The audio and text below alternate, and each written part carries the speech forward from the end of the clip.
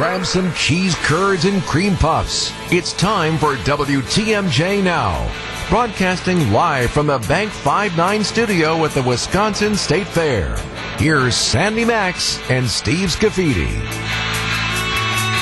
And good morning, everybody. Yes, we are live at the Wisconsin State Fair. Another, as Jeff Wagner says, a picture-perfect Chamber of Commerce day. Light breeze. Oh, my goodness. Making all the funnel cake flags flap. And lots of flavor. Oh, look who's here! Do you recognize that voice? Chef Michael Feker just jumping right in. I love this guy's enthusiasm. Good to see you, my friend. Thank you, my friend. Thank you for having me. Absolutely. So we thought we'd kind of tee it up with, fair food. And you're a guy that creates masterpieces with food. Appreciate it, yes. Yeah, I was just at El Mito on Tuesday night. Fantastic spaghetti bolognese. I was at Dobie's a couple of weeks ago. Yeah. Feasting. Delicious. Thank you. So how does a serious chef, restaurateur, assess the fair food?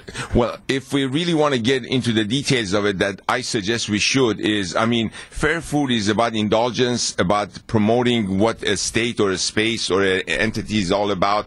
So it's really all about understanding what fair food is all about. It's got to be simple, it's got to be fast, it's got to take production into account, and it's got to make it appealable to the customers and to the people that go to the events, for example. So when you wander through the fair, do you get the traditional stuff, the pork chop sandwich, the ribeye sandwich, the cream puffs? Steve, is the biggest mistake if you go to a fair and you don't want to indulge and you want to say, what about this? Why can't I have that? That is not what you're there for. You're there just to walk, enjoy, and really appreciate what you're being offered. That's the biggest mistake if you just go, well, why can't I have this with asparagus, with that, with healthy food? Look, we don't go to the fair to be healthy. I love that you brought that up because this is unrelated to the fair, but I wanted to ask you this because I thought about this last time. I know some relatives of mine, they go to a restaurant and you have the menu items, right? And they basically re-engineer the dish. And I say, come on. Why? It's the chef's creation. But they give me the I like what I like thing, you know? Yeah. But you said it beautifully, because what I say to my team members is I sit down and I create a combination of flavors that complement one another. Once one is taken out, then there is a link missing between all these marriage of flavors. Then the experience is not the same. So then it's really not my food. So why are we doing this? But again, you hear that I like what I like, you know. Then hire me, I'll come to your home and I cook it just for you. All right, so you're only going to be out for a short time because I know you got a meeting. So, sure. What would you go for if you came to the fair? What would be one of the things you would have? The first thing that I do is I walk around and I see really what I'm in the mood for that day, for example. Remember, our palates sing with 4 real flavors. You know, we have sweetness, we have saltiness, we have the fat that always gets us, we got the bitterness. So think about it. A corn dog. Why do we love it so much? You have that natural sweetness from the corn masa or the dough on the outside. You have the saltiness from the hot dog, and it's on a stick. So what it is, you walk and you eat. And you enjoy it. Now, sometimes you want to put ketchup on it, extra sweetness. These are the things that the palate sing with. And that's really what fair food is all about. I put mustard on mine. Yeah, I love it. I love it with mustard. You know, Absolutely. Some people in Chicago say you should never put ketchup on a hot dog. Yeah, I know. I like ketchup on my hot dog. What did you just say before? I like it the way I like it. But I'm not changing the structure of the hot dog. You're not. And no. I will also put giardiniera on it and stuff, too. I mean, I like it all different ways. Yeah. Chicago style is what they say. Right. That's right. I'm not a big on-the-stick guy, though. I don't like to walk around and eat. Well, that comes to convenience, and again, when we design a menu for fair food or at the stand, we need to understand that you coming as the customer, I don't want you to carry 3 different things because you probably have a drink in your hand, you have this, you have that, and you have other things that you have purchased. So how do I make it as easy as possible for you to carry it on a stick? That's what this on stick came about. I get it. I just don't. It's not. Yeah, I know. I mean, I rather just sit down at a table and eat it. You know. Well, I'm afraid I'm going to drop stuff on you. Totally, exactly. What did I eat yesterday? And I had something after the show, and right away it's on my shirt. Yeah, right. And if you don't realize it, here's that radio guy walking around with a big thing. Yeah, right. On his shirt. That's Steve Scafidi. Look how messy he is. The guy doesn't know how to eat properly. Where's my napkin? I don't have a napkin either. He was eating too fast because he enjoyed it so much. Yeah, exactly, right? I tell you what, I've had a couple ribeye sandwiches. I've had the pork chops. I mean, it's all good. Yeah, and that's what the whole, the growth of fair food started with the help of social media as well. Because if you think about it, through the medieval times, we used to have fairs and we have to have food and bread and meat and so on. But with social media, you see something, let me see if I can put that on a steak. Let me see if I can do that. So branding is huge in fair food, and you see these guys that are out here, look at their signage. Look at everything that they have to grab attention. Medieval times, they put your head on a stick. That's right, exactly. They don't like their food, they put your head on a stick. Feker on a steak. Well, Chef Feker, you're talking about simple flavors, but there are also a lot of complicated dishes here that include a whole lot of different ingredients. Will you try any of those foods? I do. Knowing this chemistry of food, Sandy, it's a little bit easier for me to decide what I will try and what I won't. And the reason I mention that is because sometimes those combinations don't make sense, because I know texture-wise, flavor-wise, so on and so forth. But the more some people think the more complicated their food, the more appealing the food becomes. I think, no, as a matter of fact, if I can make it simple and still you take a bite and you go, wow, that is nice, I like that. Like our cream puffs. Yeah, does it get love simpler our than cream that? puffs. Yeah. Simpler than that, you got great whipped cream. Why? You're a dairy state. And then you got that crunch from that pâte à choux. Sometimes the mistake we make with the cream puffs, we buy it, we take it home, we leave it in the refrigerator. The next morning is not the same texture anymore. You can freeze them. You can, but then how do you warm them up?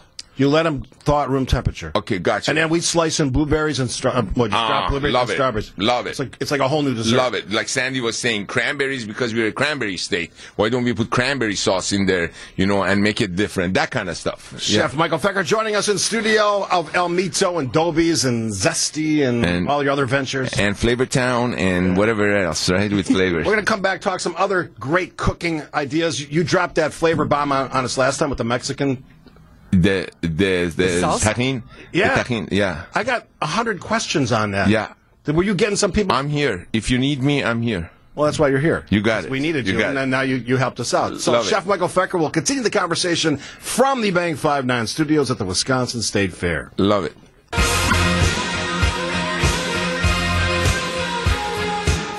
We are joined in studio by Chef Michael Feker of restaurateur fame, El Mito and Zesty and Dobies.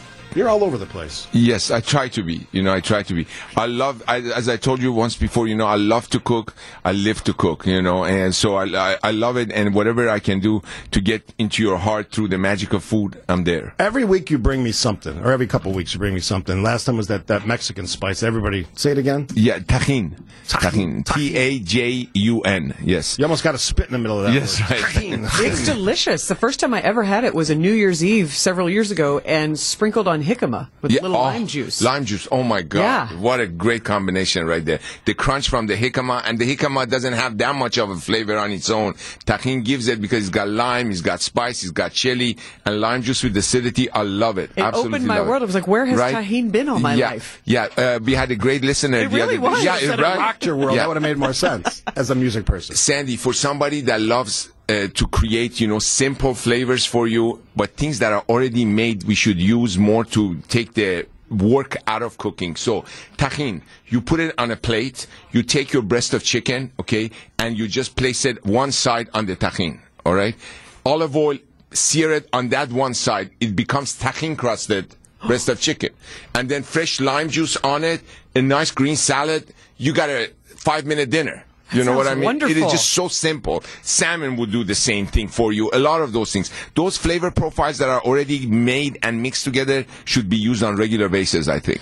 Mark on the Old National Bank talking text line. You can send in a question for the chef. 855-616-1620 says this. We bought tajin after hearing the chef talk about it, and have used it a bunch ever since. We even saw it on a cooking show on Food Channel. It's great as part of a dry rub on smoked pork shoulder and briskets. Thanks for the suggestion, Chef. Thank you. It was my pleasure, Mark.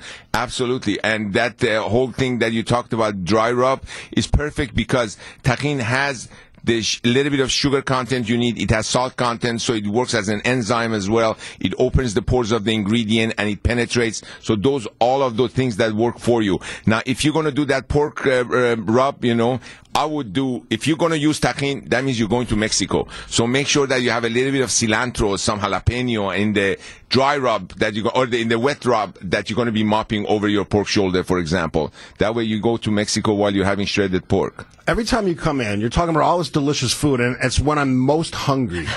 We got to figure out whether there's like a food sampling thing or a pre-show brunch. Thank God I had my breakfast. Yeah, you're all good. Well, while you're going to Mexico with that tajin flavor, from the 414 on the Old National Bank talking text line, 414 texted in that tajin and margaritas is the best. It is phenomenal, especially if you put that on the rim as well. So you not only get it a little, you sprinkle a little bit on the salt last, but you have it on the rim. So every time you take a sip, you have that chili note, you have that lime note. It's wonderful, absolutely. And it looks nice. Totally, and the color is different, you know. Now a little bit of volcanic salt, you know, that black salt, you mix it together. That was the thing you dropped on me the first time I had it. Was that the volcanic salt. Yeah, exactly, yeah. From the Old National Bank talking text line, Mike, I think we've had this question before. What can I use Carolina Reaper peppers for? Oh, those are like hot, crazy hot. I mean, that's nuts. I'm sorry. You know, the reason I say that is nuts is because after eating something that hot, you know, your pain receptacles kick in. You don't taste anything anymore. So, you know, you can use the Carolina Reaper peppers to go to the hospital, God forbid. It's like a gimmick almost. Yeah, it is. You know, it really how is. hot can how hot can you take it? Yeah. I don't get that. Yeah. All right, so what's your flavor bomb for today? What's your big hot tip? Well, the big hot tip is when you come to, you know, our state fair, don't come hungry, but at the same time, come with the intention of tasting everything. Okay? So when you're going to come here, it's great to buy something that a family can basically share, and that would be wonderful. And try to spend as much, you know, support and give as much support to our local. Because remember, what you're eating here, that didn't happen that morning. There's a lot of thought that goes into it. There's a lot of thought that goes into it. So please appreciate it and enjoy it. I mean, there's some wonderful creations here. Oh, my God, Combinations yes. of flavors, and there are truly 104 new foods and drinks just at this year's fair. On top of all the other wonderful things like funnel cakes and cream puffs and cheese curds. And just before the food is part of the experience, Sandy, you know. So if you really want to enjoy what we have and what we're blessed with in this state, there's a lot to enjoy. And the topography of our fair, the food, the experiences, the music, everything is changing. And that's a sign of growth, you know. And you being the music genius that you are, you know, you understand that better than anybody, you know. So that's really important. I always say that music brings people together, but you know, food truly brings people together. That's right. Food even brings musicians together. From the Old National Bank talking text line, tajin is good for to sprinkle on melon, watermelon, cantaloupe. Yes, sir. Oh, yes. Sweetness. You got sourness from the tajin. You have the chili and the spice and the capsaicin. Now you have the sweetness. Again, you're hitting all these different notes that you love.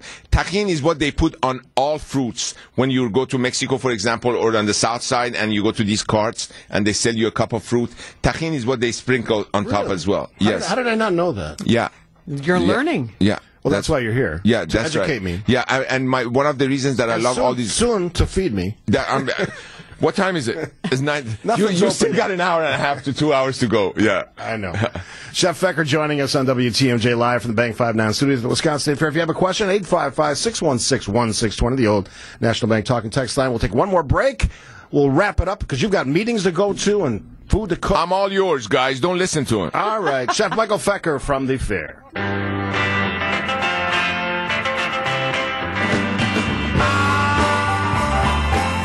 We are broadcasting live from the Wisconsin State Fair from the Bank 59 studios. Caught me by surprise. I was chatting it up with Chef Feker. I know we're talking about tajin. Tajin. So the spelling, for all those who are asking on the Old National Bank talking text line, Tajin. Somebody asked about inductive cooking. Do you use inductive cooking? Induction, yeah. Induction cooking, yes, absolutely I do. I am in love with induction cooking. Look, once I finished cooking school and started cooking professionally, there was no life after gas. But now that you learn about induction, it is so precise, it is so intense, and it maintains temperature, and it's wonderful. And we are going that way, Steve. That's we are going that way. Future? That's the wave of the future. You'll see. Really? You'll see. Absolutely. I thought you guys loved gas. That's what I was saying. Everybody loves gas, especially in the professional, but it's still uneven because the flame has to hit the bottom of the pan. Right. It has to spread the heat. The heat's got to travel through the base of the pan.